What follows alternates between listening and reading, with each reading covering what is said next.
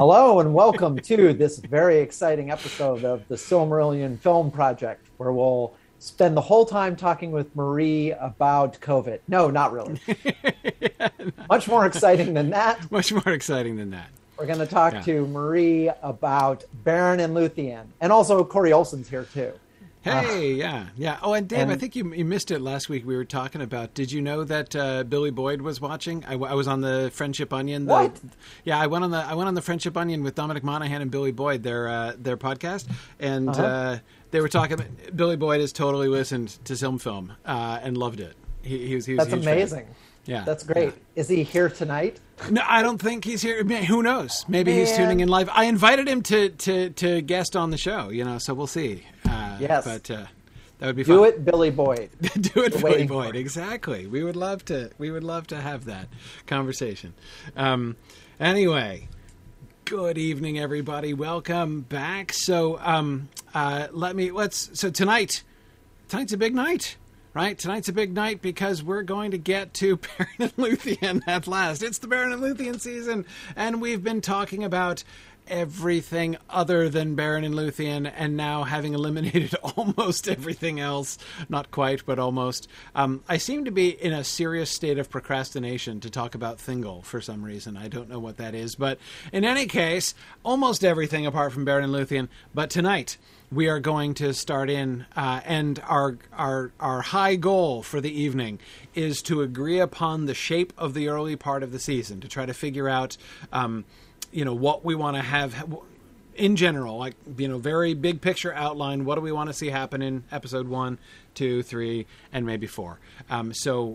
Because then our script writing team can move forward while we carry on talking about Thingol and Daeron and Beren and Luthien and figuring out the rest of the stuff that we want to see in the season. But first, whole bunch of announcements tonight. We've got Mythmoot 9 registration is coming up. We've got these 3 moots. We have active registration open for 3 moots. We've got Mythmoot, of course, the end of June in Virginia. And the proposal deadline is coming up March 25th. If you want to propose a session, a talk, or a discussion, or something else at Mythmoot, you can submit those through March 25th. We have 2 regional moots coming up very soon. Tex Moot is happening on March 26th, and Sunshine Moot in Florida near Orlando on April 2nd. I'm excited. I'm going to be traveling to both of those, so I'm looking forward to it's been since November that I've done any moot travel, so I'm excited to get back to moots here in the next few weeks here. Also, on the subject of moots, I am hosting a session, an information session on how to host a regional moot. A lot of people have said they're kind of interested to get involved. Whenever I talk about moots, always people are like, "Oh, you guys should come, out to where I am, and do a moot." And people have expressed some, interest in, volunteering to help make a moot happen near you. But a lot of people just don't know what that's about. So we're doing an info session on March 15th. That's next week, March 15th, from 1 to 3 p.m. We're just going to be talking about hosting a regional moot, what's involved. I'll be joined by Karita Alexander, our regional moot director, coordinator. She's going to be helping me talk about what goes on kind of under the hood in planning. And I'll give you spoilers for that session. It's totally not as hard as most people think it is. So we have a lot of support for that. And of course, we have my Other Minds and Hands broadcast, the new broadcast that I'm doing on Wednesday afternoons, talking about adaptations in general, Tolkien adaptations in specific, and of course, talking about some stuff about the Amazon show coming up as well. I'm going to be doing my first sort of full discussion of the trailer, actually, finally. I'm really looking forward to doing a kind of a thematic discussion. It's so funny, with these trailers. People are so quick to, now, and you guys are going to laugh at me for saying, people just spend all this time picking it apart frame by frame. I know, totally guilty. But the point is, though, what I haven't heard anybody do is, actually just sort of look at, the theme, the story. We actually learned a lot about what kind of story they're telling, at least we learned some things that I never would have guessed without that trailer. And I hear lots of, I hear, of course, a bunch of people complaining about it, but I hear a bunch of people, wanting to go through and be like, okay, who's that actor? And therefore, what is this probably happening here? And what does that tell us? But like actually, thinking about themes and ideas and stories, I think that we saw some really cool things. So that's what I'm going to be focusing on when I'm talking about the trailer next week. So anyway, that's a little sneak peek of what's coming on next Wednesday on Other Minds and Hands, which will be episode 3. So anyway, that is what is going on. We got a lot of things going on. Plus, of course, there's our space program and our fun new space modules coming up. Definitely look into all that. All right. Let us get back into, once again, looking at the map. Okay. Luthien.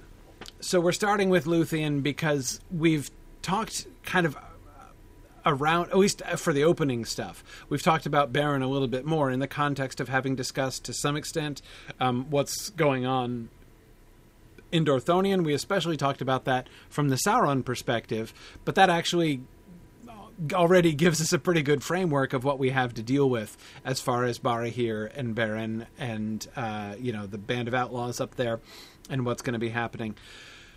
But we need to think about Luthien. I think this is a great place to start. Luthien's own character. So, and Marie has put together, and I am so grateful that you did this, Marie, a review of what, because we've had Luthien. We've Luthien's been a character. We've never spent a whole lot of time with her, but we've had Luthien on screen since season 3. So what have we seen with Beren? What have we done with Beren? Or Luthien. Sorry, what have we done with Luthien? She recognizes the importance of art in preserving culture during times of war. That's one of the things that we've said. She's good friends with Galadriel. That was one of the major things that we did, was to establish a friendship between her and Galadriel, which I think could pay off in some interesting ways. And she stood in for her mother at Galadriel's wedding, so that was a really big deal, especially under the context of the role that Galadriel's mother played in season 4, right? It was the death of her mom, and in the context of the kinslaying, that was just one of the central things that we had Galadriel kind of wrestling with over the course of that season. So therefore, the kind of symbolism of her new friend Luthien standing in her mother's place at the wedding is I think a really important thing. She used song to contest Sauron's power. We had the first song battle in Silmarillion, which was between Luthien and Sauron and his evil hurdy-gurdy at the Merith Atherthad. She valued Dairon's invention of runes, right? So we had her highlighting that. And she has shown interest in the Noldor and men.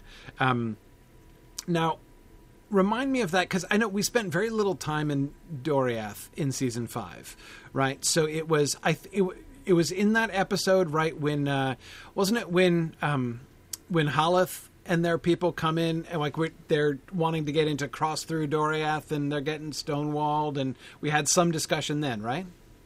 Right. So we had Galadriel be interested in what what would become the House of Hadar, what those people were up to, especially as pertained to their border with Assyrians. And so Galadriel does go to Doriath and kind of discuss the situation with men, with Thingol, and he pretty much says no. No interest in having these people around in Doriath. And then that is put to the test when Hellas people want to cross through Doriath, and Thingol tells them to wait for his decision while he considers it. And being an elf, he takes a couple of years to think about it. Right. And they get bored and go through the Nang-Dangortha without waiting for his answer. Instead, yes. Yeah. Exactly. So we had multiple conversations about like who are men and what should their relationship with Doriath be. Thingol's stance is pretty clear. So Luthien was kind of like not opposing that, but wondering if there was maybe more to the picture, and that if there was more to learn from men. So she was more curious than like fighting with her father over it. Right. But there was we were kind of laying planting the seeds of what was obvious, to people who know the story, an obvious foreshadowing of what was to come, right, and the division between them. But we've established a kind of precedent of, if not even anything quite so strong as a difference of opinion, a divergence in sentiment from the beginning, right, and interest, essentially, from the beginning, to kind of lay the way for that. Okay, and of course we know Beren is... now, Beren was there at the rescue of Finrod, right? With Barahir at that time as well. And then since then, he and Barahir returned to Dorthonion after rescuing Finrod. Finrod returns to Nargothrond. They return to Dorthonion, even though they know everybody else has gone away, right? What do we have... This is the one thing I want to ask at the start, and I try not to get too bogged down in this, and because again, I want to spend a little bit more time on Luthien than on Beren first. But what do we have them trying to accomplish exactly? Why did they return to? They know.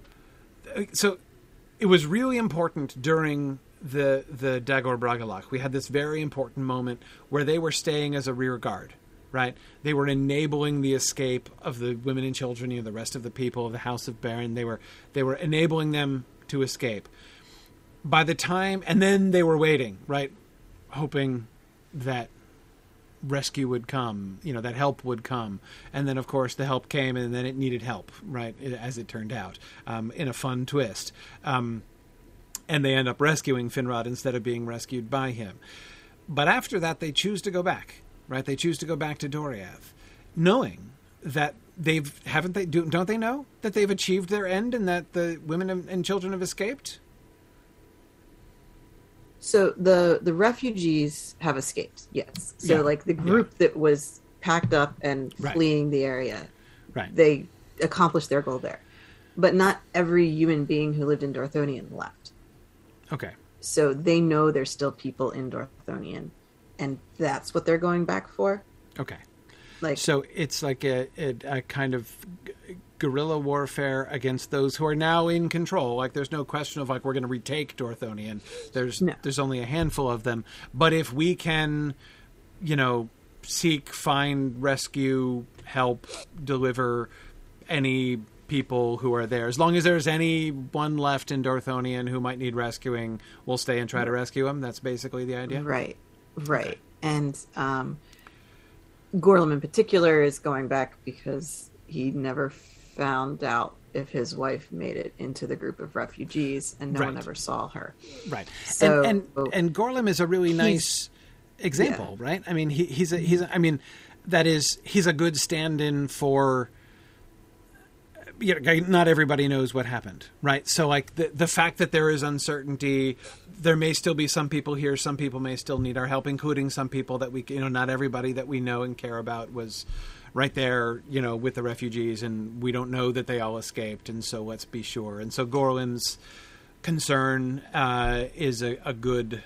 I mean, obviously, it's important for its own reasons, but it's a good... It's an example of this bigger picture of confusion and not having answers and not knowing for sure. Yeah. He's kind of like the poster child of why we keep fighting in Dorthonion and why we stick in Dorthonion, because we just... There might still be good that we can do, even if it's not, like, super likely, right? I mean, like...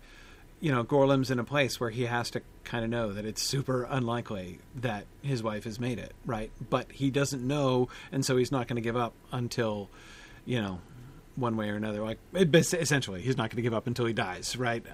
And that, I guess one of the things that I'm trying to get a little bit clearer in my head, just as a framework, right? Just as a starting place for Barahir and Beren at the beginning, because I think it's important for Beren's character, if I could, like where he goes and what happens to him. to what extent are they like set on death? You know what I mean? Like, is it just like, we know there's very limited good that we can do up here, right?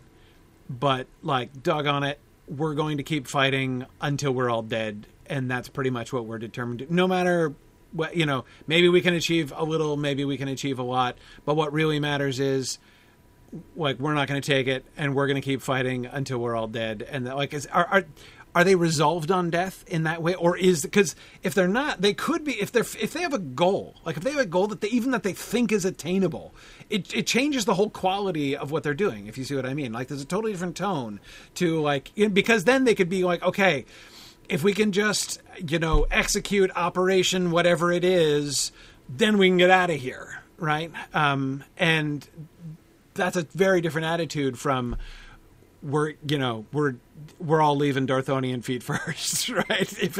We're going to leave it in an orc's cooking pot or not at all. Like, that's you know, that's what's happening here. Totally different attitudes, right?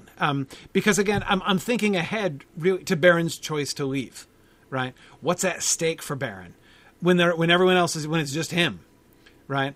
And he makes the, you know, what choice does he make, right? Where is his head, you know, at that time? So I don't know. What do you guys think about how kind of desperate Barahir and his band are, or how determined they are, how goal oriented they are, or are they just like, we're going to cause the most trouble as we can until we're finally killed?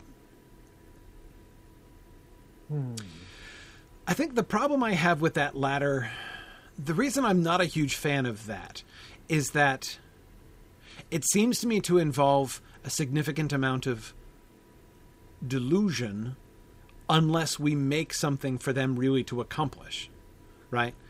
You mean because when you say that, you mean the second option where they're just out to cause mayhem?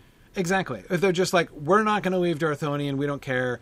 We're just gonna oppose them. However, like, it just kind of seems to me like, okay, dude, like on the one hand, you could say to them in that situation, guys, listen, you want to do some good against the enemy that sacked Darthonian? Why don't you leave, join up with the other folks? Like the handful of you staying in the hills, you know, slaughtering the occasional orc band. Like, what are you doing? What are you accomplishing? Like, like they could tell themselves, like, we're fighting the good fight, and we're, you know, as long as we're here, Darthonian hasn't fallen. But they're delusional if that's the case, right? I mean, they're not really able to do anything.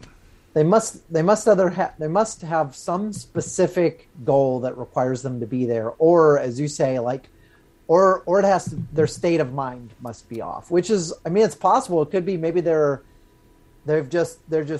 totally despaired. They don't think there's any point in going on, or they're just stubbornly refusing to leave their homes, and they'd rather go out fighting and die in their home. In which case we could have one or two of them saying, guys, we're not really doing anything here, right? Yeah. I mean, like, there could be some kind of division, you know, not division, but a sentiment among them that, you know. We did portray Bregalas and the other old men who stayed behind as the rear guard when the dragon was coming. Yeah. In that sense. Like, those guys all knew they were dead. Right. And they definitely decided, let's die in our homeland. Right. And they made a final stand. And like, they were accomplishing something in that they were, you know, helping to cover the retreat and everything. I mean, but see, this is like, it's the, okay, now that, like, everything is pretty much over, let's go back just so that we can, you know, I don't know what we can do, right? Now, I mean, of course,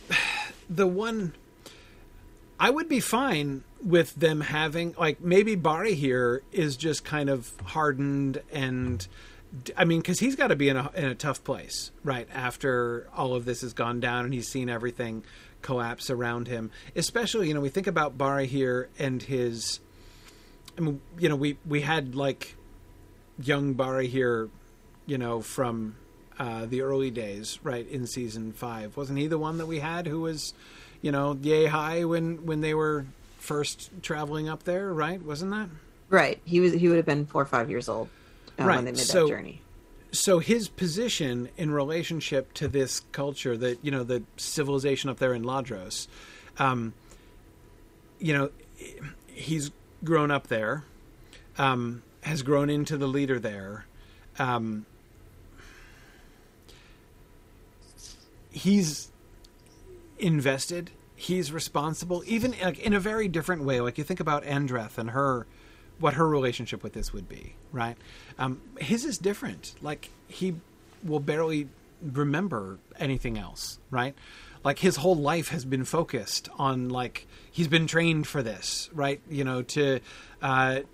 will have known, like, from his youth, the stories of, like, and now, like, the House of Baor is, like, moving up to fulfill its destiny, and you, young Barahir, will, like, help to lead, your people into fulfilling their role. And then what happens? Like, he grows up and he takes on that position, and then they get stumped like ants, right? And everything is gone, and everything has been lost. I could understand Barahir. He accomplished something in rescuing Finrod, but you could forgive Barahir if he didn't feel like very much came of that, right? He might not even really feel like he did that much. Like, what does that mean to him exactly, right? Okay, Finrod gave me this cool ring, and that's nice and everything, right? But like, it's not bringing Ladros back. I mean, I agree, it doesn't bring Ladros back, certainly. So as far as, they didn't win the war. Right. But I don't think that Barahir devalued his own contribution. Like, I think he was pretty proud of himself for being able to help Finrod and rescue him in that situation. Like, I mean, the people of Ladros recognize Finrod as king because they were from Nargothrond. Like, they were pretty much Finrod's subjects. They tried to break away and be free people, but it's only been a generation. So right, exactly. So I think that the connection there is pretty strong, and it is. No, I don't mean to devalue it exactly. I'm just I'm trying to figure out what the goal is now.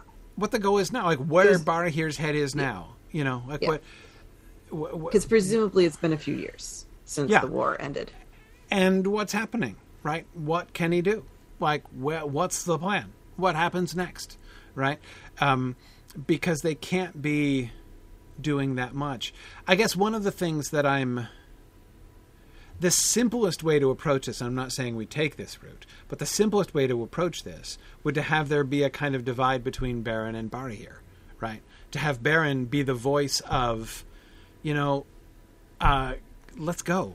Like, there's no more good we can do here, right? Yeah, we're okay. Like, we're not letting the orcs have their own way in everything, and we're creating some problems for them in minor, big picture, strategically speaking, minor ways. But, seriously, let's leave. And Barahir's, stubborn. There's a generational gap there, right? I mean, obviously Barahir's his father. His cousins, Baragund and Belegund, are fathers themselves, so their children left with the refugees. So Beren is the young guy in the group, and would possibly have a different viewpoint than everyone else. I don't know that we want to make it that he wants to give up the mission and go home, and everyone else is like, but we are home and this is our mission. Right. It wouldn't be to give up the mission. It would be like, let's get, like, this isn't a mission. Like, this isn't a mission. This is just living in denial, right? Let's go find Finrod. Let's go find Fingon. Let's go do something. Go somewhere where we can actually help to strike a real blow against Morgoth and against Sauron, rather than just, doing our occasional raid on orc camps or ambushing, traveling, like, whatever. Like, okay, so, like, we've killed a whole bunch of orcs since we've been here, right? That's kind of a win, but it's a small win, right? We're not really doing anything. But again, as I say, to me, that's sort of the simplest solution. And then, of course, it works. Then everybody dies. And then Beren is like, well, I guess I leave. Right. But of course, now his leaving would be a little bit more complex because now he'd feel guilty about like, now I'm leaving and now I should stay. Like my dad wanted to stay and now he's dead and they're all dead and I'm the only one left. And so now I should stay because that's what they wanted to do. And if I leave, I'm abandoning them posthumously, right? I mean, like, you can see the whole kind of complex thing that he could go through potentially, but I still don't know. I guess it still seems to me a little bit simplistic to have him wanting to leave from the beginning, you know? I don't know. I could, you know, maybe, I don't know. You could almost reverse it. Maybe you reverse it. Beren's the one who really wants to stay, you know, who refuses to leave the, you know, the land that he was born in and doesn't see this until he, you know, until his father, he convinces his father to stay, and then his father and everybody is killed, and so then he's like burdened with guilt, right? Oh man, like if we'd left, if I hadn't insisted on staying, they would have left, and now they're dead, and it's my fault, and like now I'm gonna leave like they wanted to, but it's just me, and now I'm like going burdened with guilt and weariness. Another option, right? So what you're saying is, regardless of what the story is, the goal is to have the impact of everyone's death have maximum guilt for Beren. I think Beren has to... Look, Beren is in a... Yes. Exactly. One of the maybe more of a motif than a theme of this season is the healing effect of Luthien, right? Mm-hmm. Beren staggers into Doriath half dead, right? And revives. Sees Luthien and his life is changed and he revives, right? In the end, Thingol is going to be half dead of grief after Luthien's death, and Luthien is going to return and touch him, and he is going to revive, and flowers are going to spring up, right? The whole, like, flowers spring up where she goes Luthien effect, right, needs to be a motif. And even the way in which we can play on that same thing with Huon, right? The heart of Huon, right, coming to life and new recognition when Luthien encounters him. Even Luthien's destruction of the tower, right? I mean, like, it's the especially the way that we've contrived it, right, with the pot of evil. She sets people free, right? You know, she's, you know, just as the flowers and the sun are set free when Luthien comes, so that the spirits in bondage are set free in Tol and Garahoth. Even the sleep of the folks in Angband can almost be in this way. I mean, remember her words to Carcharoth, right? Where she's like, rest. You know, you, oh, woe-begotten spirit, she says, right? She has pity on this evil spirit that is animating Carcharoth, and she gives him rest. Like, she get, you know, he has the nicest nap of his entire life, right? You know, and like, she brings peace where she goes, right? Even in Angband, she brings peace. I mean, that's the thing. Like, I'm really looking. I obviously we don't go like full scale comedy with this, right? But like, when she puts everybody to sleep in Angband, they need to look really peaceful, right? Like, for the first time, like, to see, like, these orc faces that we've only seen in, like, Grimaces of Rage be, like, you know, they should be almost unrecognizable because they're, like, you know, like, in peaceful slumber, possibly the only peaceful slumber they've enjoyed in their entire lives, right? Anyway, like, the Luthien effect, it's a big deal, right? So, do I really want Beren to be like all torn up in lots? Yeah, I do. I want him all torn up in lots of ways because I want the Luthien effect, right? I want to see him healed by her, right? Not just see him falling in love with her, but to see him healed. But that seems to me a really important element of the Beren and Luthien's like meeting scene, right? You're starting to sell me on it. Okay. Like I said, we don't have to go like crazy far out of our way to, you know, like heap the tragedy on him and you know, it's. But I mean, look, he's got plenty of tragedy, right? We don't have to go far out of our way. I'm just saying, yeah. I think that it should not just be. But again, more importantly, I guess I don't really see, or I haven't yet been really seeing the mindset of the outlaws, like what it is. Why are they there? What are they doing? Because, like, why didn't they go back with Finrod? I mean, again, I can see the answer, because there might still be people there. But it's been years now, right? Like, seriously? Are they real? I mean, okay, Gorlim's not going to leave. We know this. But all of them? Like, you know, are they all like, no, really, somewhere in Dorthonion there might be an innocent person who needs rescuing? You know, at some point, clearly, but they're not decamping. They're staying. So why? What? And anyway, that's why I wanted to kind of work that out. There is another possibility, and that is their initial reason for going is, to get the people out safely.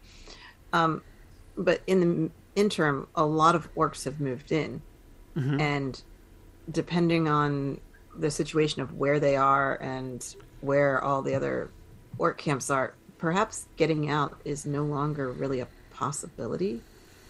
Like, okay, at some point, once you're in completely occupied territory, right? Like, right, you're living behind enemy lines. So yeah.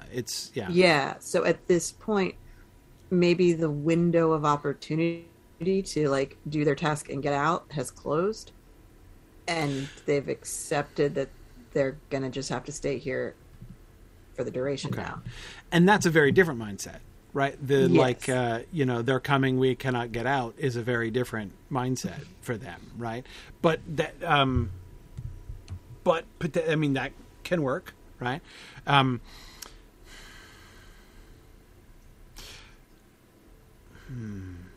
Here's what I don't like about that. What I don't like about that is that, again, I'm thinking, obviously, the most important thing here to me, like why the state of mind of the band matters to me, is what it tells us about Baron's mindset when he leaves, right? Baron is going to leave, and that will mean something different depending on how we set that up, right? And here's the thing I don't like about the "we cannot get out" version, and that is, but Baron can. Apparently, right? So either like what, he wasn't trying hard enough before, or he has to go through Nendangorthub, right? Like, this isn't exactly a good idea, right? No, I mean it's not, he's not exactly taking the highway out, but still, like, so what's different now? Is he more desperate to leave now than he was before? Is he unencumbered by the deadwood that was keeping him from making it through that way? I mean, like, if they were desperate to leave, why didn't they go that way? And if there was a reason they didn't go that way before, I mean, I know it's a bad idea, right? But then why does he go that way now? Right? I mean, he's making a different choice than was being made before. That's like, at the end of the day, one way or the other, he's doing something different Baron alone goes a different way than Baron and Barahir together did. Why? Like, what is the explanation? Now, it's possible we could just, I mean, we talked about just having him physically hunted out, right? Like, I mean, he's just going to get caught, and he's just being pursued. That's plausible. I mean, like, I'm not saying that that's not plausible. I guess I'm just saying I don't like a choice which is ultimately passive to his character. Right. That's what I don't like. The decision to leave Dorthonion is kind of an important moment for him. So, yeah, if he doesn't make that decision and he just ends up in Nendangorthub by accident, that's right. That's a missed opportunity. Right. And to think about that even one step further, even that's not a way out. Even having him chased out isn't a way out. I mean, isn't a way out of our problem. It's a way out of Dorthonion, but it's not a way out of our problem. Because if the band had been all like, we're behind enemy lines, we cannot escape, we're just going to stay here and fight until we all die, because we have no other option. Well, then when he's being chased, he chooses to run away instead of staying and dying, fighting and dying. And that's a different choice still, right? So, like, if the place where Beren is in is like, well, the gig is up, like, you know, the hounds are on my heels, now there's no choice for me left but to go through Nan Dun Gortheb. Baloney. Of course it's a choice left open to him. The other choice left open to him is to stand there, Hurin-like, and fight until he dies, like that, which is what they had all decided to do, right? I mean, so if he decides instead to run away, even if it means running through Nan Dun Gortheb, then that's it's a new plan, right? Which they could have made that plan before, but they didn't make that plan. So, so I guess the question becomes, what changes once it's just Beren? Yeah, something is different, right? Because it's either got to be a logistical thing of like, well, I can't fight anymore, so my only choice left is to try to run, or it's he alone is willing to try to flee through Nan Dun Gortheb, but maybe when other folks were there, he wasn't willing. You know, they didn't want to go or something. But something must have changed. Something must have changed. Yeah. And that's why I admit also to kind of wanting, I think part of the reason that I was thinking in terms of like a debate over whether they go or whether they stay is that I'm still thinking, I'm wanting to kind of carry over some season 5 thematic ideas about humans and like the whole House of Beor thing, right? Like what are we accomplishing in our lives, right?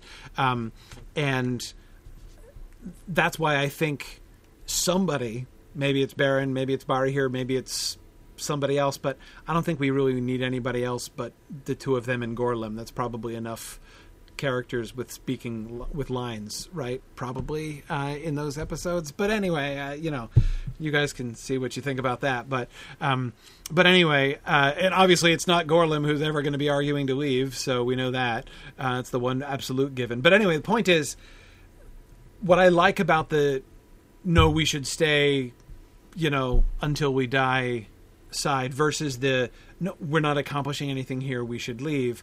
It's a very human from season 5 kind of argument to be having, right? Like, what are we doing with the time that is given to us? At the end of the day, very little up here, so let's leave.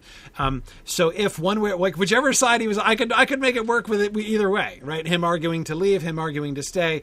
Either one of them ending up with him leaving, he'd be leaving with different baggage depending on which way it went, right? But either way, he's making a choice to leave, right? He says, okay, I'm going, but he doesn't have a plan, right? He's forced to go the route that he would not have chosen to leave Dorthonion by, right? But nevertheless, he's determined. I definitely want to see him taking the road through the Ered Gorgoroth, as if there's a road, making his way through the Ered Gorgoroth, like on purpose. Like, this should be an act of strength on Beren's part, right? He is daring to do it despite the fact that he knows that it's almost certain death, and not have him be all like, well, crap, I'm in the Ered Gorgoroth. How did that happen? Now I'm surely going to die, right? I mean, I would like him to sort of choose to do that, again, for it to be a strong decision on his part. But anyway, yeah, well, we don't have to resolve this right now, necessarily. No. So that was a good example of me not spending too much time on that. So I think that was good. Meanwhile, what does Luthien do? What's up with Luthien? So Luthien. Luthien, yeah, exactly. Let's talk about Luthien.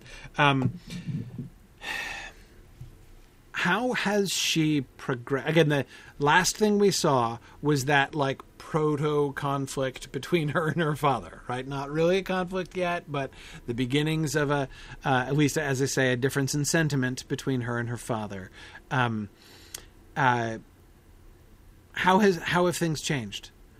Has she learned any? What would she have heard? She'd probably have heard more about the people of Halath, maybe. She certainly would have heard the Tevildo story from Beleg. Right. Beleg and Thingol both had a bit of change since that earlier decision, in the sense that they met men. Thingol personally met Halath. Right. And Beleg spent time with the people of Halath and got to know them a little bit. So there's been a revised opinion of who men are based on from the original reports that Galadriel was giving was the Elvish perspective of having met a handful of men, but now they've met them in person. So there has been a shift there. There's also been a war since then. Well, yeah, the Dagor of and men Ragnarok. took part in that, and the people of Doriath did not. So that changes. So, too. Do we have a Luthien who is now more actively chafing against her father's isolationist policies? That would make her pretty actively in a different camp from her dad. Like that would open a fairly big gap between the two of them. I'm not 100% sure I'm comfortable with as big a gap as that. But look, the people in Doriath... There has to be a different perspective, a different viewpoint, because based on who Luthien is, she's not anywhere near as fearful as Thingol is. Right. And therefore they see things very differently. And also, right, they do. But again, I don't want to, we certainly can't make Luthien a rebellious teenager mentality against her dad. We can't, apart from the fact that that's hideously cliched. Let's not. No, it totally changes the dynamics of, we don't want goth Luthien, right? Just trying to tick off her father. But we do, because, and here's the main reason that I'm thinking here. I'm thinking about the dynamics. I mean, I have the treehouse, up above my head here in my background. I don't want to change the dynamics of that too much, right? So to me, the choice to lock Luthien up in the treehouse that's Thingol saying, my daughter is an innocent and has no idea what's going on out there, and I have to protect her from herself. Right? I mean, that's Thingol's rationale for locking her up in the treehouse.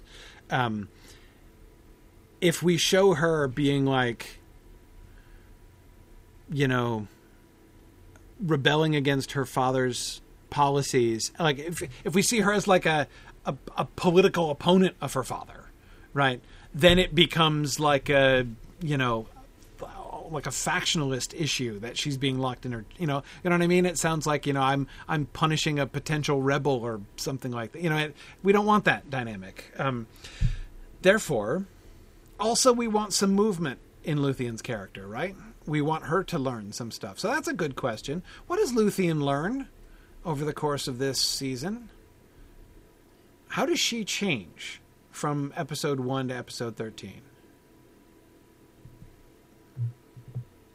I think she certainly discovers that she's more limitless than she would have known prior to this.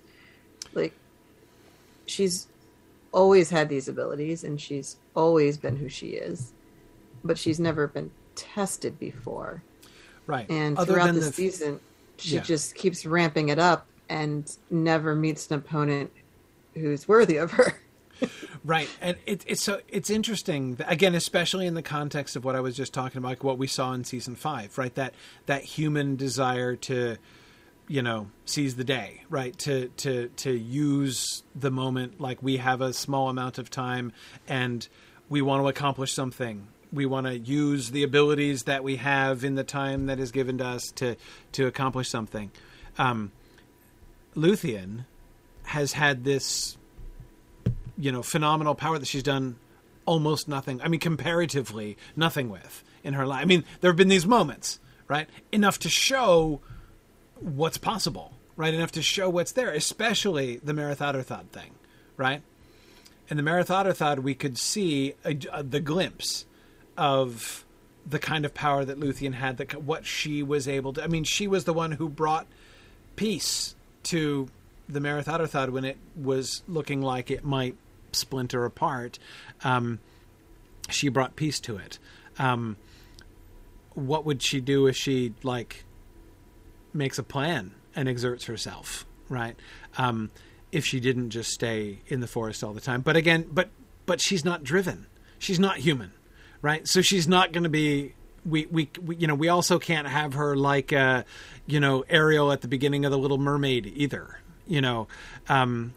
Feeling like she's locked away and never gets to see the world, right? And wanting to get out and see the world. Like I don't see us taking that angle with Luthien at the start either. Yeah, I know it came up on the boards a few times that people wanted there to be something that was missing in her life, so that when Beren enters the picture, it'll be like, oh, that's why Luthien is so into him.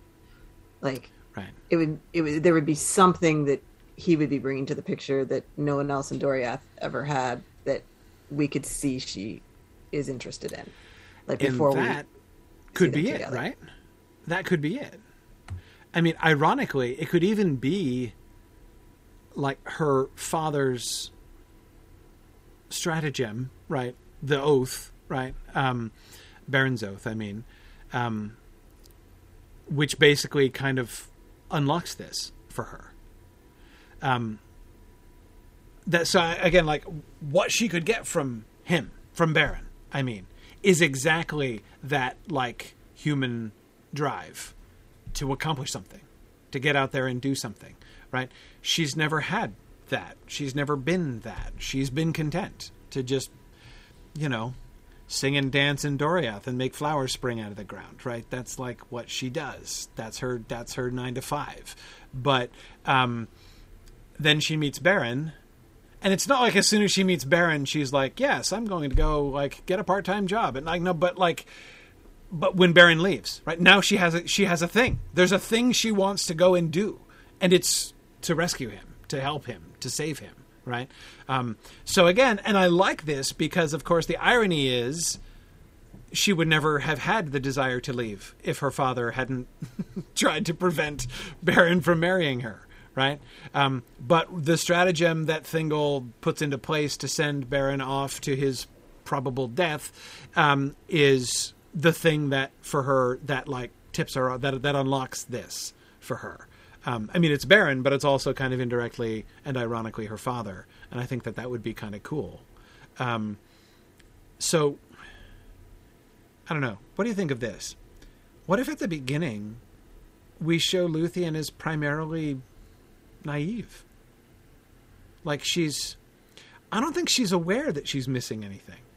I think we just like she and Dairon are out there singing and dancing and like it's what you do. You like dance in the woods. And then she meets Beren. We have an attraction there. I don't think she knows why yet. Right?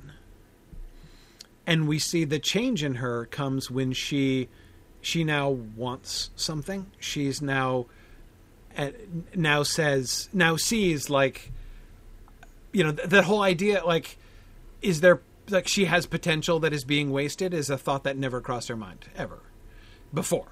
Right. But now Beren is out there. He's in danger. I can do something about that. And I want to go do something about that. And so now I'm going to go. And she is still innocent, right? I mean, like the beginning of the Nargothrond stuff, like she's, you can see that in the text, I think.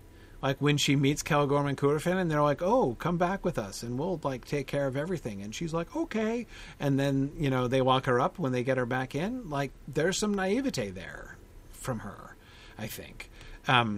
I mean, I got to think that Arethel's a bad example because she was a friend of Caligorm, but like ignoring that for a second, I think Arethel would have been like a little wiser to the situation, right? Now you could say, right, like she was hardly under the circumstances. Eowl's a different. Okay, fine. Arethel was a bad example. Galadriel would not have been like just snookered like that, right? She would have. When Curufin and Caligorm were like, "Oh yes, come back and we'll take care of everything," she would have smelled a rat, right? She would have been like, this Curufin dude, I don't trust him as far as I could kick him, right? Even if she didn't know him already. But anyway, see what I mean? Like, it's like Luthien. Like, if we No, we don't want to go too far, obviously, and I don't mean that we make her like sort of disgustingly naive and simple-minded, but there should be an innocence about her. Like she, so I'm like, the more I'm thinking about, the less I like the idea of like a Luthien who is fretting over current events, right, and worrying about like wanting to go out and see the world, and more uneasy about her father's isolationist policies and things like that. The less I like that idea, and the more I want her to be. She dances in the woods. This is what she does, right? I agree that Luthien dances in the woods. That is indeed what she does. That is indeed what she does. And yes, I would therefore definitely want to see her doing that. Yeah. At the beginning of this season, before Beren enters the picture. Like, I 100% agree with that. And if we were having Beren and Luthien meet almost immediately, then I would say that's all we need. Is just establish who she is and then get on with it. But most likely it's going to take a little bit of time to work through Beren's storyline in Dorthonion. Right. Because we have to do the whole Goylem story, and then we have to get him out of there and do his whole thing solo. Yeah. By the time he gets to Doriath, we need to have told some story with Luthien other than Luthien is an elf who dances in the woods. I'm sorry. I'm laughing. I started laughing because as you were talking, I was picturing, like in every episode, cut to Doriath, still dancing. There she is, like another day, another dance in the woods. Like that actually, like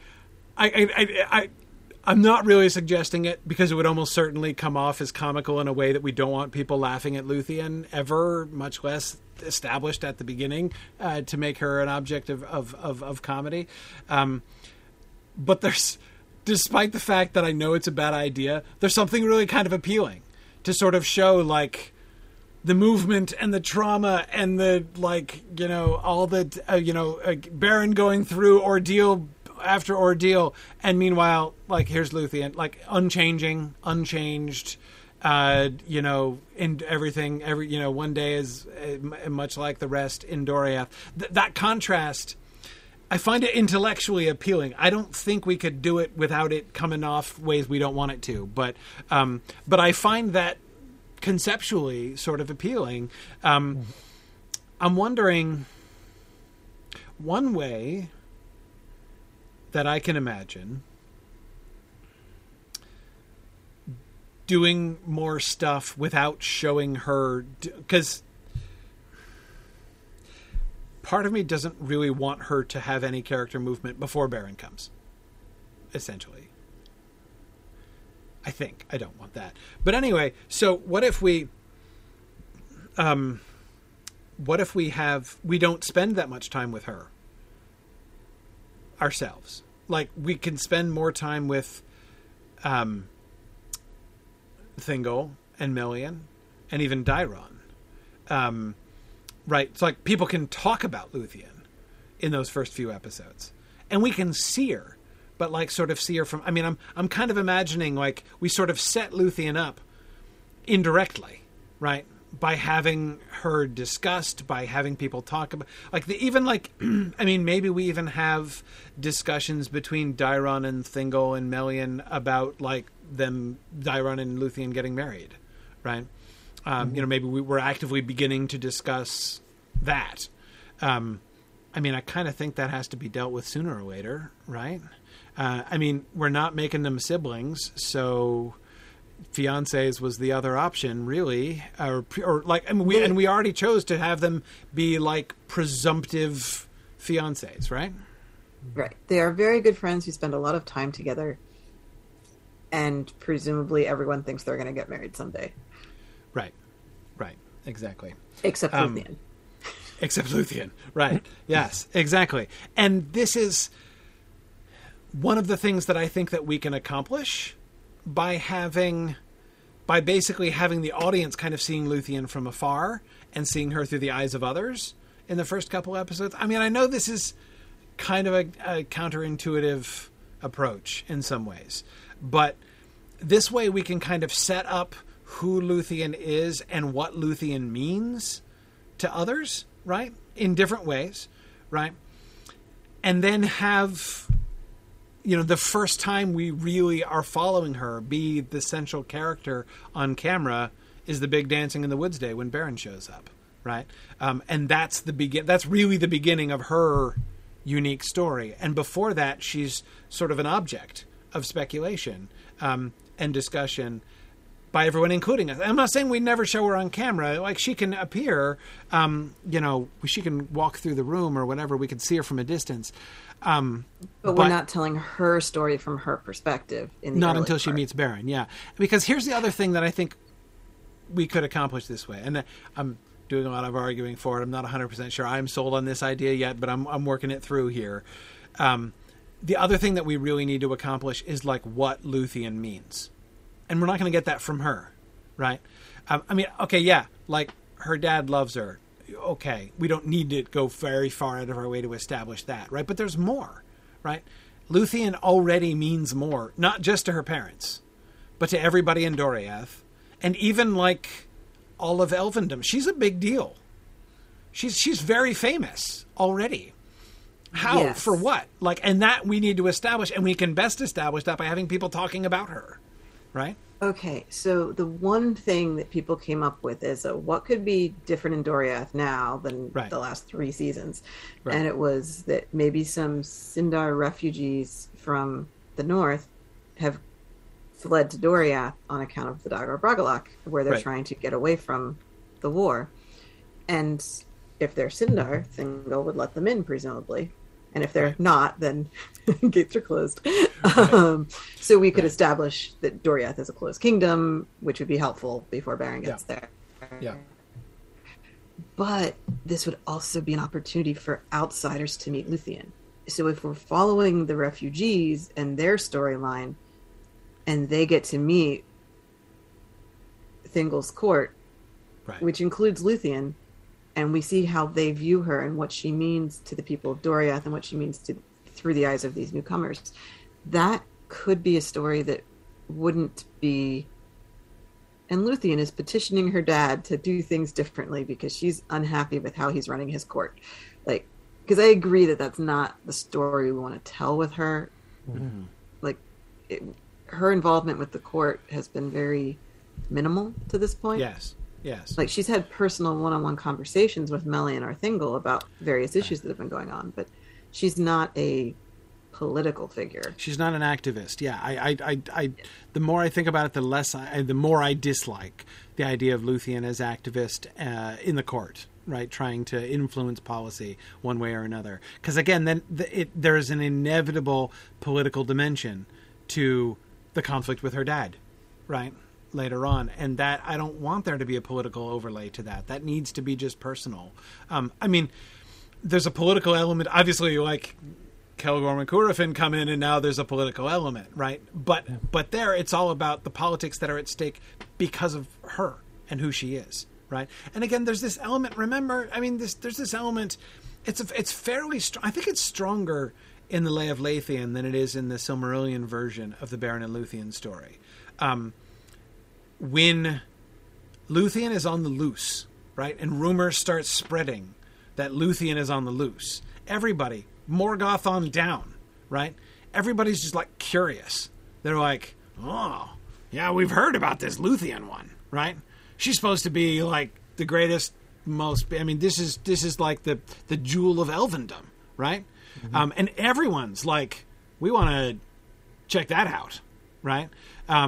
Everybody is like, so Celegorm and Curufin are like, whoa, Luthien, it's so, like, the rumors are true. Holy cow, right? Is one of their reactions to it. The whole bulldog battle thing came out because they heard that Luthien was out on the loose, right? It starts whole movements of armies even in the Lay of Leithian, So anyway, she's a big deal, right? And I think establishing her not just as daddy's little girl, right? She's obviously a big deal in that way to Thingol.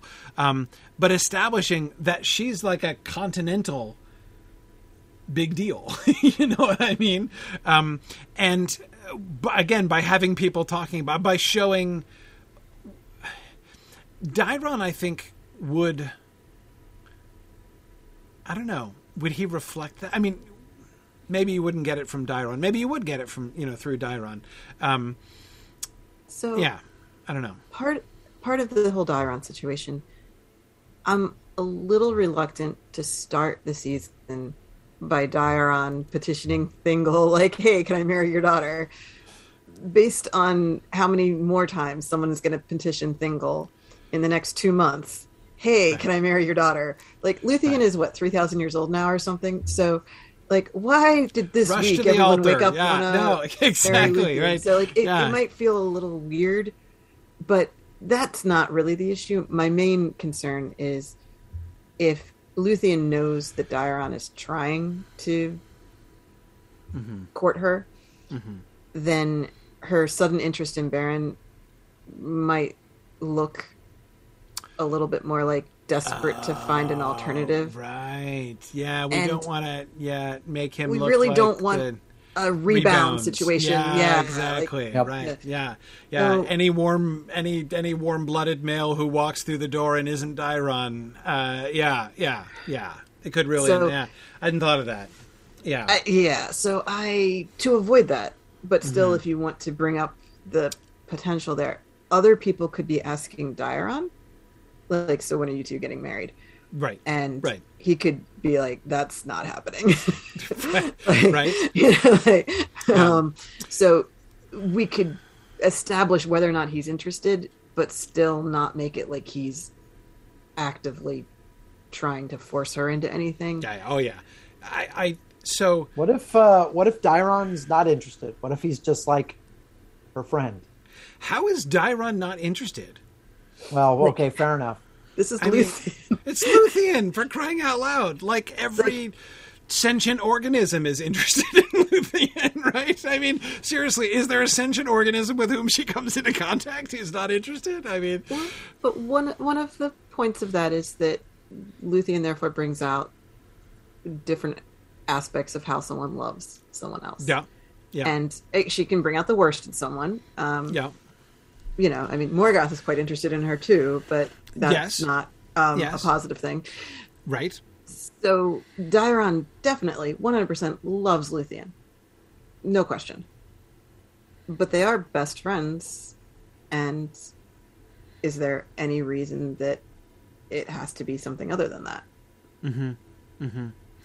Yeah. So I am going to, this is me being really virtuous, because I am like twitching with the desire to say, okay, let's talk about Dairon's story. But I'm not doing that, because if we do that, I'm never going to do the episode structure for these. So I'm saving that. We're going to come back to and I want to approach Dairon from scratch. I want to, be like, who is this guy and what is his story going to be? Like, I want to figure out his entire arc, not all of which need necessarily be in this season. Oops, is that my spoiler that I don't want to kill off Dairon this season? Yeah, I kind of don't want to kill off Dairon this season. But I don't even know. I honestly haven't even made up my mind about what I would want Dairon's story to be, other than a general discontentment with his vague disappearance. I've always hated Dairon's vague disappearance. What the heck happened to Dairon has been always one of my, top 10, frustratingly unresolved questions in the Silmarillion. So, darn it, I want to answer that question. But anyway, so we'll get there. But we'll only talk about that right now. But anyway, okay. So, but there's, but I do. You're absolutely right. We certainly don't want her to be aware that she is under pressure from Dairon and seeking to escape from him, and then it looks like Beren is the escape valve, right? We certainly don't want that. So I agree. We definitely avoid that. Okay. Yeah. All right.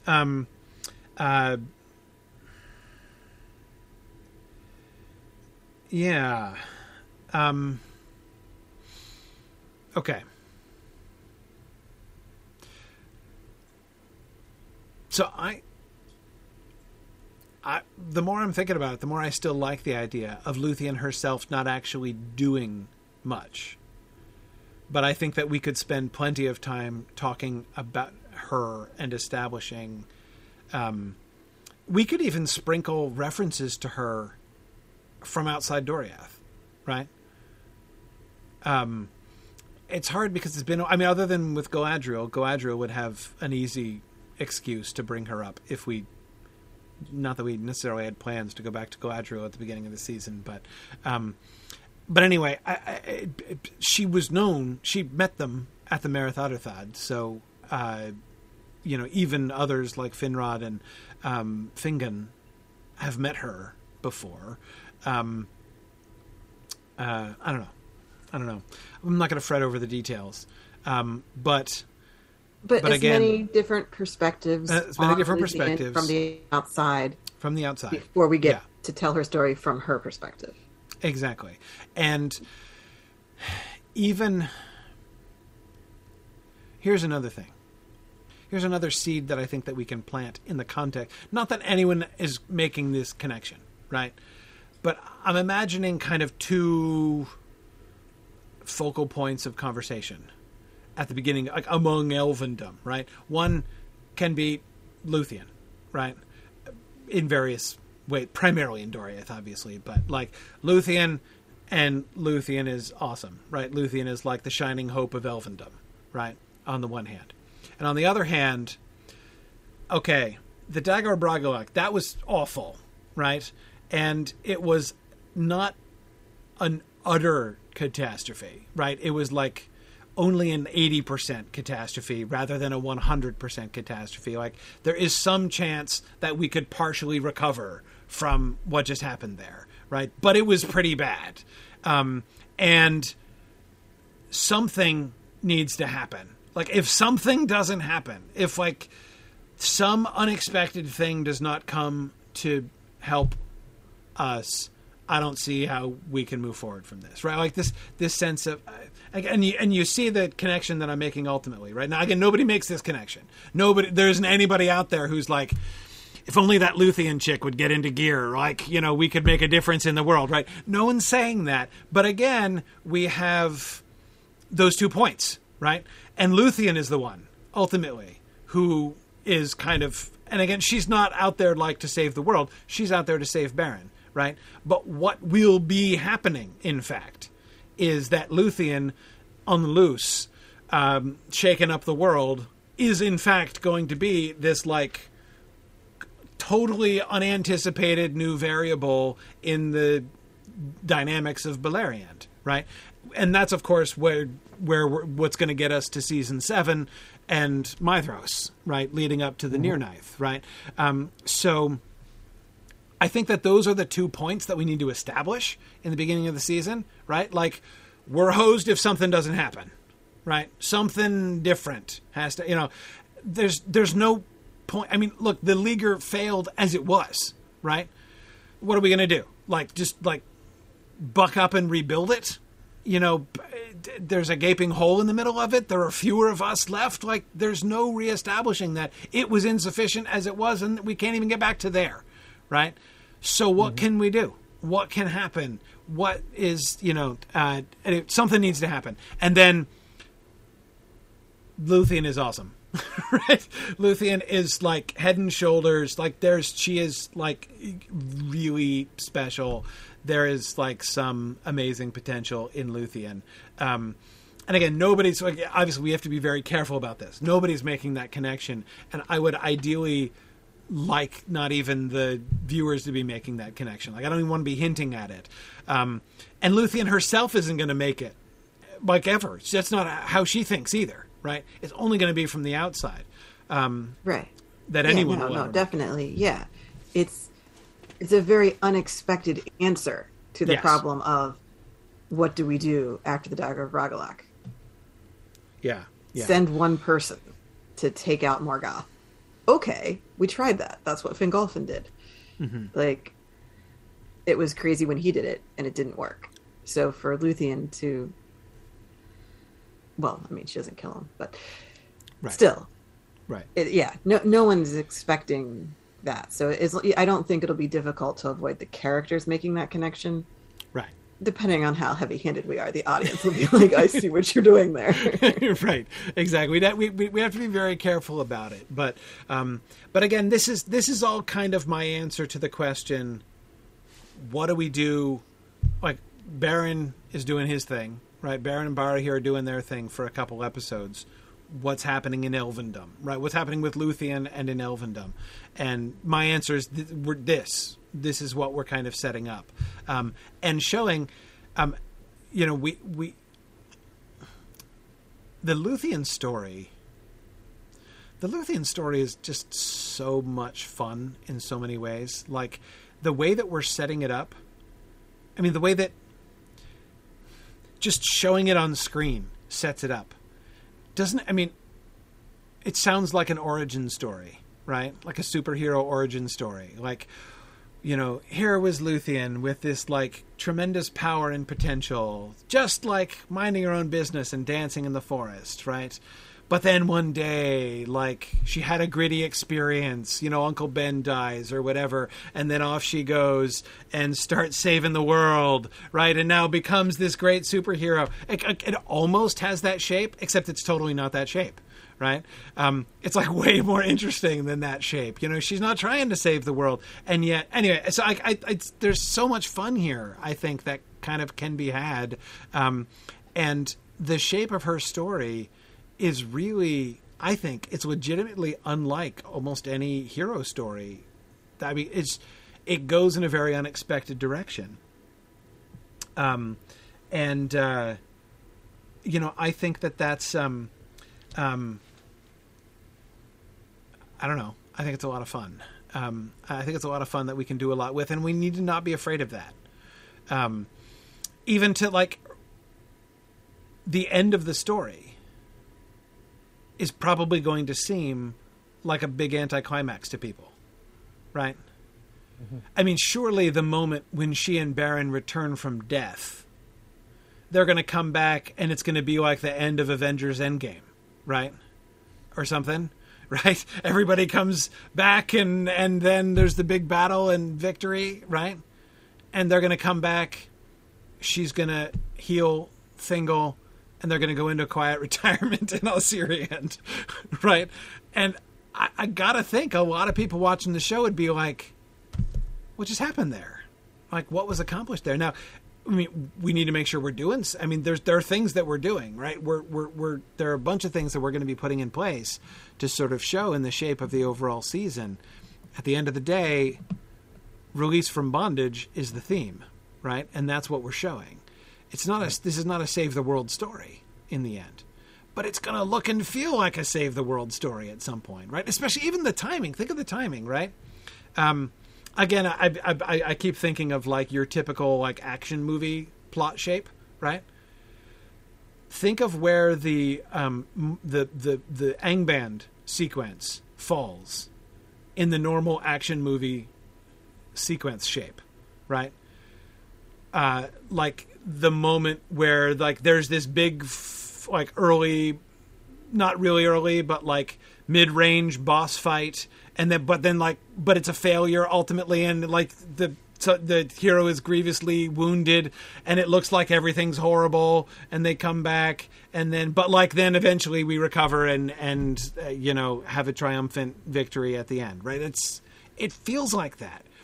It's going to feel like, man, look at what she did in Angband, right? Imagine what she's going to do at the climax of the show, right? Oh, man, then we're going to get Luthien unleashed. Like, that's just the warm-up act. This is going to be amazing. And what is Luthien unleashed? Look, what is the pinnacle of her, like, what's the moment when she fulfills her potential? And the answer is her song before Mandos. That's the moment. That's the big pinnacle. Right? That's the boss fight for Luthien. The boss fight is with death, ultimately.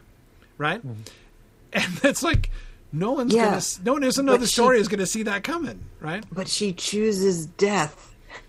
Yeah. Like, it's, yeah. It's wild. This is what I love about this story. I think that this is just like super, and of course we can see, unsurprisingly, because of the way in which it parallels this story again and again, we can see a similar shape in the Lord of the Rings, right? With Frodo's sacrifice and his departure, right, to the Grey Havens at the end. I thought you would enjoy the Shire for years and years, says Sam, right? It's been saved, but not for me, says Frodo. There's echoes of the end of the Beren and Luthien story in the Lord of the Rings as well. It's not exactly the same, but again, there's echoes, there's ripples that are like it. But this is the main deal. This is the big thing. Anyway, so.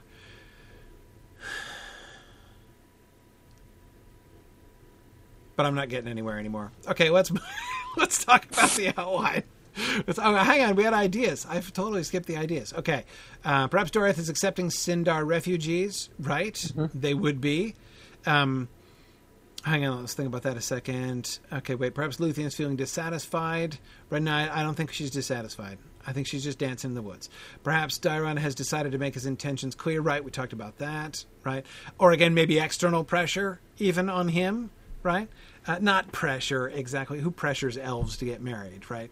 Like, you better hurry. Her biological clock is ticking, and in another 500 years, it'll be... Anyway, whatever. Perhaps Luthien expresses some dissatisfaction with Thingol's leadership. Yeah, I don't think we want to do the political thing. So I think we've talked about most of these already. The first one I think we can definitely do, and we can have... Like, those can be some of the people talking, right? Ooh, in fact... I like, yeah. Here's a cool role for the Sindar refugees, right? They will have met Luthien, right? Possibly for the first time, if they've been away from Doriath for a long time, right? Well, no, they would have at the Marathadathad probably, but anyway, whatever. It's been a long time, right? And they're in again, we have the Luthien effect, right? They come wounded, grieving, terrified, into Doriath, and they meet Luthien, and flowers spring up, right? Not that like we show them being like, everything is lovely now and I love my life because I met Luthien, right? Like, it's not like that, obviously. But again, they have met Luthien, right? We can even show her interacting with refugees, right? I mean, we could show her, being a blessing to the refugees and helping them. They would be certainly a good opportunity both for us to show the Luthien effect, that, people are healed when they come into contact with Luthien. And secondly, we can show, those are other people to talk about her and to emphasize what a big deal she is, right? Because, these other Sindar who have been out around Beleriand, right, are now coming in after the Dagor Bragollach. They've known bunches of elf kings and queens, right? And there's nobody like Luthien. And they will know that, right? I mean, everyone in Doria thinks there's nobody like Luthien, but they're sheltered, right? How many elf princesses do they know, right? I mean, like, saying she's the greatest elf princess in Doriath is not saying a whole lot. So, but, you got somebody from Dorthonion, somebody from, whatever. Anyway. Yeah, so there's definitely another angle from which some of the Luthien stuff could come. Okay. All right, so let's talk about the shape. All right. So we've got, all right, Sauron is orange and yellow. Here. Nargothrond is green. Beren is blue. Okay. Luthien she's a solid bar. Luthien is like, see, that's just like humans and elves in a nutshell right there. I was leaving that open to wait for your discussion. No, I love that. What her storyline would be. Yeah. Nothing. No change. Yeah. No, that's great. I love it. Okay. So, let's start with Sauron, because that was the story that we decided before. So we start with the fall of Tol Sirion in episode 1. That we'd already, the necromancy and the capturing the tower. We'd already pretty much decided on that. Then we have Thorin-Gwethel sent to Dorthonion in episode 2. Great. Which means the establishment of the Pot of Evil happens in episode 2 while Thorin-Gwethel's away, right? so that she comes back and is like, what the heck, right? So the capture of the, like, we don't, we can have, like, the end of Sauron's role in episode 1 is just like Sauron striding through the now open gates of Tol Sirion or whatever. Like, he's just captured it in episode 1. Episode 2, he starts to, rearrange the furniture and establish pots of evil, right? So, like, this is now we're establishing the conversion of Tol Sirion, of Minas Tirith to Thorin Garhoth, right?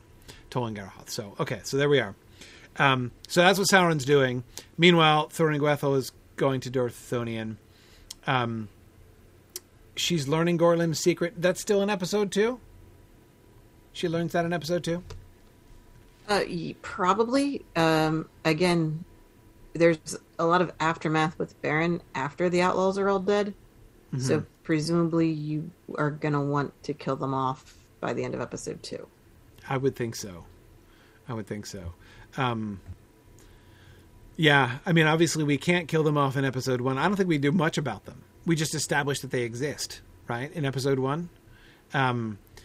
So whatever it is that we're doing, whatever we decide about what their mentality and choices are, right, needs to be established in episode 1, right? So if there is going to be any back and forth, any, do we stay or do we go discussion, that happens in episode 1, right? So that those lines are clearly drawn, because then everything starts happening in episode 2 up there. Okay, so the whole Gorlim story, basically. So we need to establish Gorlim's character, which is kind of one-dimensional, so that's not too hard to establish in episode 1. And then, so we get the Gorlim sequence, Thorin Gwethel, Gorlim, and then,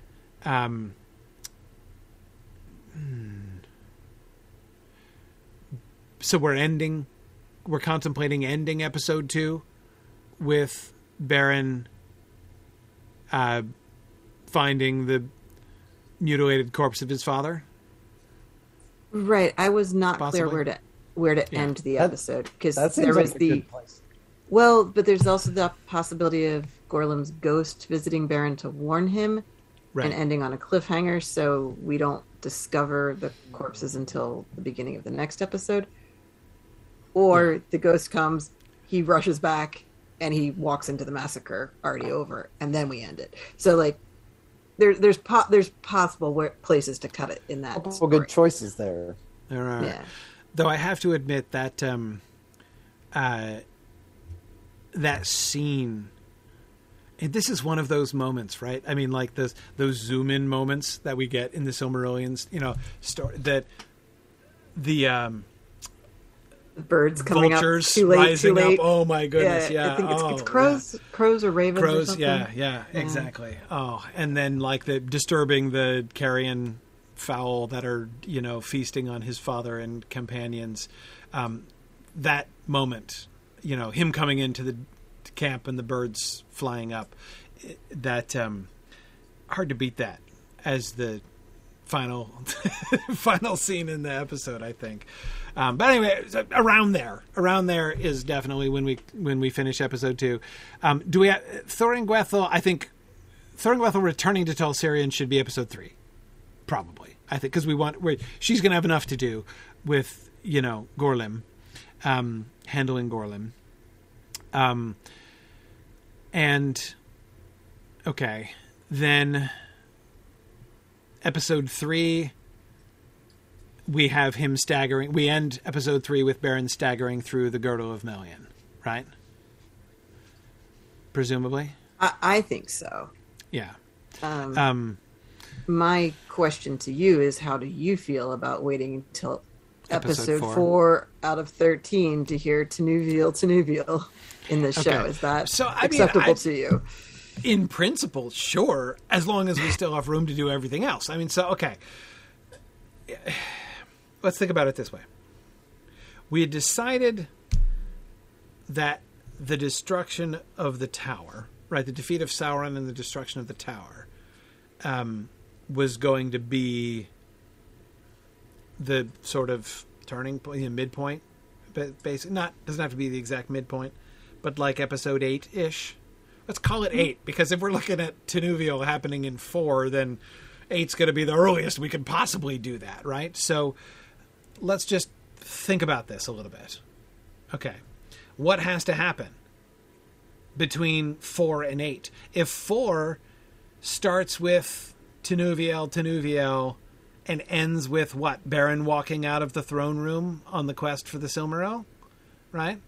If that happens in 4, then 5 is Beren gets to Nargothrond and him and Finrod leave, right?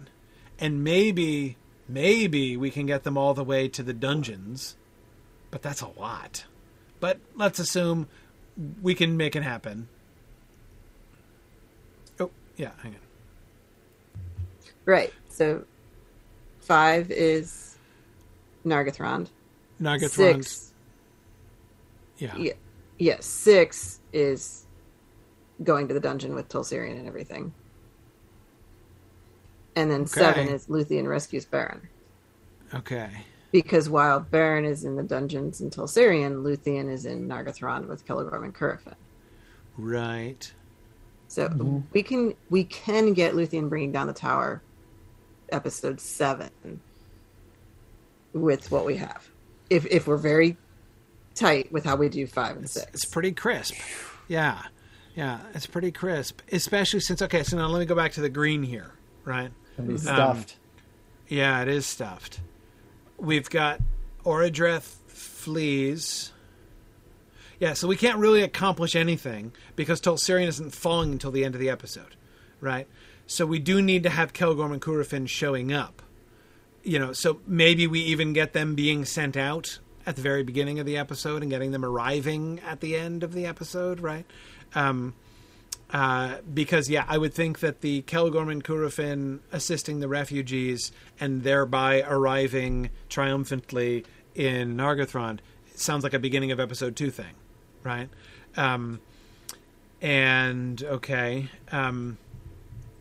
So they're now there in episode 2. If episode 3... Yeah, because now we've got like a long time in which they're not doing anything because we don't need them again until episode 5. If episode 4 is... Beren isn't walking out of Thingol's court until the end of episode 4. Nothing's happening in Nargothrond until episode 5 when Beren shows up. It would be fine with me if all of episode 4 took place in Doriath. So that we do everything we need with our other stories in 1, 2, and 3. Yeah. And then we get just Doriath. Because I think that story doesn't intercut well with other stories. And it's not only the central episode, like of this story, it's arguably the central episode of Tolkien's entire fictional landscape for his whole life, right? I mean, seriously, is there any scene more central to Tolkien's thought than the Beren and Luthien encounter? Seriously, it's got to be on the short list. It's really hard. Yep. And if we're trying to portray Beren experiencing an encounter with Fairy, he needs to enter into this magical world that's completely separate from everything that came before. Yeah, we can't be. And then meanwhile, exactly. Yeah. We should lose ourselves in that as well. Yeah. No, I agree. I love that idea. No B plot in episode 4. It's just all whatever B plot is. It's a Doriath. It's Doriath plot. Yeah, it's all. So, I mean, obviously, we're having Thingolmelian as well. Yeah. Yeah. So, episode 4 should definitely be a Doriath bottle episode. I like that. Totally focused. Yeah, you're right. Cutting away will not for that episode. Right. Yeah. Yeah. We don't even want to juxtapose anything with Beren meeting Luthien, right? I mean, that's. Yeah. Okay. Right. So then. First of all, can I just say we've totally accomplished what we needed to accomplish, I think. As long as it'll work. As long as we can get ourselves It's by 7 or 8. The tower has to come down by 7 or 8. And that's so. Hang on. So hang on. Let me continue thinking through it. But with the Baron version makes sense. Like, it's easy enough to say episode 5, he goes to Nargothrond and heads off towards Tol Angarhoth. Episode 6, they get captured. We get the Finrod Sauron battle. Episode 6, and then they get thrown in the dungeon. And then episode 7, he's let out of the dungeon by Luthien. But that skips a lot. Okay, so in episode 5, Beren is gone. He's going to Nargothrond. Meanwhile, Luthien's getting locked in the treehouse, right? And presumably by the end of episode 5, leaves the treehouse, right? So we've got Luthien. So the scene unfolding now in progress behind me. End of episode 5, right? Credits roll after that scene. Great. Okay. Episode 6. Beren and Finrod now on the road north, encountering Sauron, ending up thrown in the dungeon. Meanwhile, Luthien meets Celegorm and Curufin, gets put under house arrest, meets Huon, talks Huon around, escapes. I would save her escape till the next episode. 6. Right. No. Till 7. Till 7. Okay. Right. Okay. Because so she's placed into house arrest, and she's right. So yeah. That is an appealing. Beren is thrown into the dungeon at the same time Luthien is put under house arrest. So everyone's in bondage, and then everybody gets released from bondage. Okay. I still feel like this is going to catch up with us sooner or later. But look, we'll keep going. Okay, so we have her soulful conversations with Huon by the end of episode 6, right? And even the juxtaposition there, right? Luthien in prison with Huon, right? Beren in prison with werewolf coming to eat people, right? I mean, come on, that's kind of fun, actually. We can even have like a visual juxtaposition. It's cool. Anyhow, okay, so I mean, like horrible, but like in a cool way. So, all right, episode 7 dawns, right? Except not for Beren, because he's in prison near the Pot of Evil, and he's taken care of. Luthien has to start the episode 7 by running away, right? So we get Huon talks, gives her cloak, she runs off. They run off together, right? They run off together. They arrive, fight at the tower, released from bondage. Okay, episode 7. I think that can work. And then, okay, so destruction, Thuringwethel's death. We can intersperse some Thuringwethel Sauron tension, right? We've set that up from episode 3, so we have plenty of time to pop in on them and show how that's not working out. Thuringwethel dies, Sauron flees, Luthien finds Beren, cut to credits, right? Luthien finds Beren holding body of Finrod, cut to credits, something like that, right? Pot of evil souls blows up. Okay. Episode 8. Deadway escapes. Right, exactly. Episode 8, then. Celegorm and Curufin, banished from Nargothrond. Head north and find them in same episode? Has to be, doesn't it? We don't have time for them to... Not going to do anything else in the meantime. Yeah, if we're going to do the whole Leap of Beren thing, it would have to be... Same episode. Yeah. Mm-hmm. Yeah, okay, so we start off by banishing them, and then we do the Leap of Beren and the whole issue, and then that's episode 8. Okay. So then 9, Beren and Luthien now together still. This is where they make the decision to go, he tries to leave her and it doesn't work, and she follows him, and he's sings his song, and she catches up, and they go. So this is, wait, what did I say? This is 9. Yes, 8 was the Leap of Beren. So 9 is disguises. Disguises, yes, exactly. Disguises and journey. And so we end with what? Holy crap, Enormous Wolf at Gates of Angband or something like that, right? Because Angband, we don't put Angband into the butt end of an episode, right? So if that's going to be, if the, and we can maybe do something else there. But anyway, that gets us to 10 then. Episode 10 is the Angband episode. This is the Dancing Before Morgoth episode, ending with the eagles taking off with them, presumably, right? Flying off with eagles,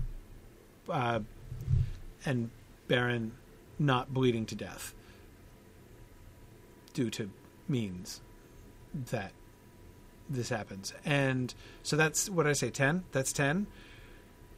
And then 11 is the arrival. Thingol's big moment comes in episode 11, right? Thingol's big moment of forgiveness, and everybody's happy except the hunt for the wolf, right?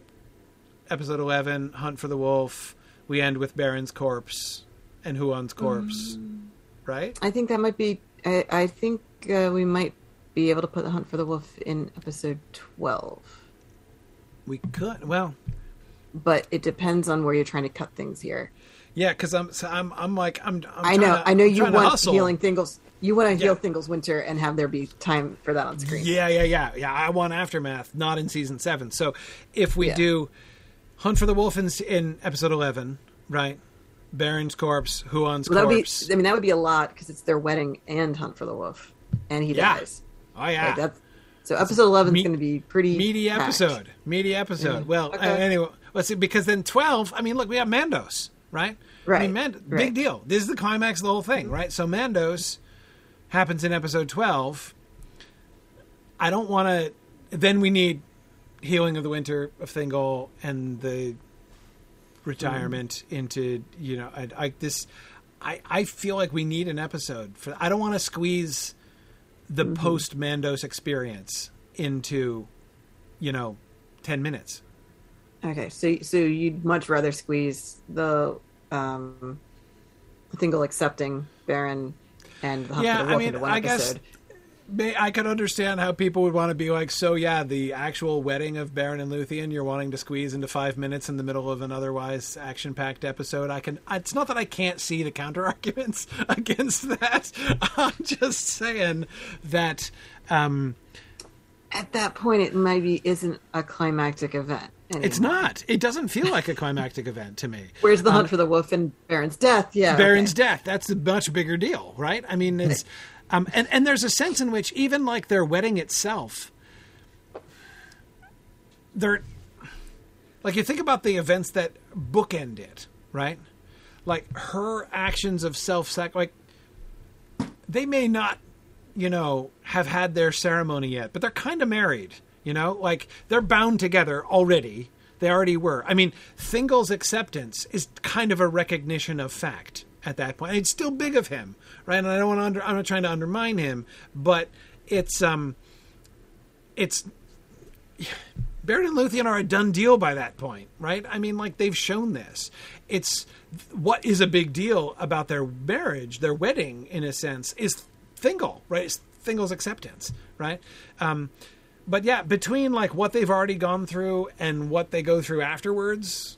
In Mandos, like all of those things seem to me more important than the actual ceremony. But anyway, we can obviously this is brainstorming and we'll see what it actually looks like when we get to it. But I just wanted to make sure that we actually have time for the things that we want to do. And there's a whole bunch of subplots and everything that we didn't put into that quickly brainstormed episode. I just want to make sure that the whole shape fits. It's still, there's something that still feels rushed about episode 7 for the downfall of the tower. And I don't know why. I don't know what like I'm having some internal resistance to that. Maybe it's just because I had it in my head as happening in episode 10 and I'm having a hard time letting go of that. maybe I think also it feels kind of hasty on the Nargothrond front. But I guess not. I mean, she's going to be pretty much in Nargothrond and in prison for a whole episode. So that's plenty of time to do some work there. And I think the thing, I think the main, I think what it is that there's the fall of the tower. There's a lot that needs to happen there, right? The Tower and the Tall in Garhoth sequence. I have a really hard time pronouncing that word properly fast. Is involved. There's a lot going on there, right? Between the Huan fights, and we've added like what's going on with Thuringwethel as well, and like the Pot of Evil, and the conflict with Sauron, and then the releasing of the and then P.S. like Finrod is dying, right? So we're gonna have to have the werewolf attacking, Beren, and Finrod like ripping out its throat with his teeth, and anyway, so like. And then the rescue, and then the mourning over Finrod, who's a huge character in our story, right? It's a lot. Like, that whole sequence is a lot. And so starting that episode with her in house arrest, right? And doing the business with her and Huan, and then adding that to the front of the episode is, I think it's what it's making me... Like, I would kind of want to end an episode with like her and Huan, yeah, exactly. Like she and Huan like are looking over like the top of her eyes at the tower, and like that whole sequence is going to start at the beginning of an episode there. So maybe we can, I don't know. It was more of a we can make the tower fall down in episode 7. Yeah, no, I think we can. Even if we accelerate what happens with her in episode we do 6. have to decide which pieces are in which episode, and that is probably still up for debate. Yeah, I agree, and we'll see as we get closer to that. But it sounds like you're okay with the story of Beren. Well, that's why I was. The reason I'm thinking, 4. the reason I'm thinking all the way through is because my gut impulse is like, whoa, that's late. Are we still going to have time for everything else, right? But I say that's late. I was kind of assuming episode 3 was what I had in my head. So it's only one episode later than I was assuming, because I did know that we were going to, the Beren stuff was going to have to be. But yeah, I mean, I agree. Because we need to have the necromancy and the sack of Tol Sirion be really the centerpiece of episode. That's like the A plot of episode 1, right? And Beren is like maybe the B plot, maybe the C plot. I mean, it's just established. It's only an establishment thing. And so therefore, because in my head, I was thinking establish the outlaws and kill off most of them. And I was kind of thinking Gorlim episode 1, basically. And then the flight, and then Tinuviel in episode 3. But the necromancy, at Tol Sirion really does push that back one. Oh, it's fine. I think we can do it. I mean, as I've sort of whispered before, I was a little worried that we would end up having to cut or diminish like the Leap of Beren. Basically, I wasn't sure we'd end up with time for that because we'd be rushed. But I think actually we should be okay. We should be okay. But you know what this really does emphasize, though? This really does emphasize how focused on Beren and Luthien it's going to become. Like, once we really get into their story, we need to do a lot of that extra work that we wanted to do in those first couple episodes while we're still willing to bounce around. Once we come out of our bottle episode in episode 4, we're gonna want to stick pretty close to Beren and Luthien. I mean, there's some other things that we can show, but we're definitely going to want to have that focused in pretty clearly, I think, by that point. So, okay. And yes, Alana, we're totally having a frame story. We're just postponing thinking about it as yet. So, or we're working on that. I mean, that is we're postponing working on that is more precisely what is happening. But yeah, I think that this shape will work. You know, I have some odd, and again, I'm totally ready to, people. I'm totally open to other objections or thoughts about the end of the season. Like if people don't want to have a whole episode post Mandos, I kind of do, but I don't have a really clear vision in my mind for those final episodes. It just seems to me important that we don't. What we can't do, I think, is we can't risk having her singing before Mandos in episode 13, them returning to life, healing Thingol, roll credits on the season. Because then it's too open-ended, right? It looks where they are and what it means and what's going on, right? Like Melian's reaction when they come back.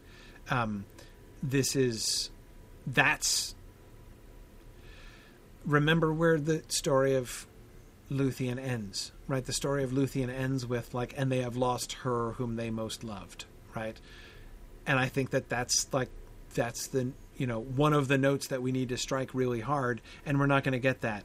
If the eucatastrophe of their return from death is the big thing, and then we close credits, it looks like new beginnings, right? But it's not exactly new beginnings. It's going to need to be handled really carefully. And frankly, I think that it would be cowardly of us to minimize the post-Mandos sequence. And I say cowardly because it's going to be super hard to do. It's going to be really hard to not have the end of this season feel really weird, because it is weird. And we need to figure out how to handle the weirdness and show, because things tie together at the end of this story. Our themes are going to be resolved, but not in the expected way. Not in any kind of a normal or typical plot resolution way. And so, that we need to do some work on that. But anyway, yeah. So, all right, there's my pitch about why we spend all of episode 13. We have them returning. Or we have her, singing before Mandos and Mandos's decision, or the tension anticipating Mandos's decision or something, or Mandos puts the choice to Luthien or something. And then episode 13 is the consequences, the consequences of what she did and what they chose. Right. So anyway, lots of fun things. So I think we kind of did it. Yep. I think this works great. Baron's fleeing Dorthonion, fighting spiders, and crossing the girdle of Melian is an eminently interruptible plotline, right? We can easily splice in other things as we're continuing to round out the early stories there. Meanwhile, we return to Baron to find him in a worse position, fighting even more horrible things than he was fighting before. That's an easy sequence to maintain for a while. And then ending with a girdle of Melian. Okay. Yep. I think this is great. I think that this is you guys can definitely start with this, and then we'll continue to think through Baron and Luthien. We need to talk more about Angband, of course. We need to make sure that we're all on the same page about the fall of the tower and the fights with Huon and Sauron, the conflict with Sauron. I want to talk about how exactly is that going to go down. We've talked about that some. I want to kind of resolve that. I want to think about, like I said, I want to think about Angband and how we handle Angband in Morgoth. And of course, we do need to get to more discussion of Mandos and that 13th episode as well. Think of where we're headed there. And if we have leftover time, we can talk about Dairon. We'll see. I feel like I've been continuing to avoid the Thingol thing, but I actually think... Oh, wait. We also have to talk about the treehouse next time, too. I have treehouse issues that I need help with. I need someone to help me with my treehouse issues, because the locked in the treehouse is like a totally legit fairy tale trope, but I have a hard time seeing how it translates. It's good. I think it's like low key a kind of big adaptation challenge, actually, because I think there are some things that are kind of weird about the locked in the treehouse part, and the Rapunzel bit and everything else. Right. So we can, I want to talk about the treehouse. I need help with the treehouse. So anyway, we'll talk about that too next time. All right. And next time will be March 24th. Right. So that will be, we continue to be like, it's kind of impressive how all of our sessions have just been like dodging every conflict that I have so far, which has been very convenient. So we should be okay for March 24th. So that's great. March 24th at 10. Thanks, everybody. Thank you, Marie and Dave, for your help here tonight. Glad to see, I see Nick has been in the chat. I know Nick couldn't be with us here tonight, but glad that Nick was around anyway. And thanks to everybody else who was also commenting and helping us here as we were going through. And we will see folks next time. So as I will say, as always, thanks for listening and Godspeed.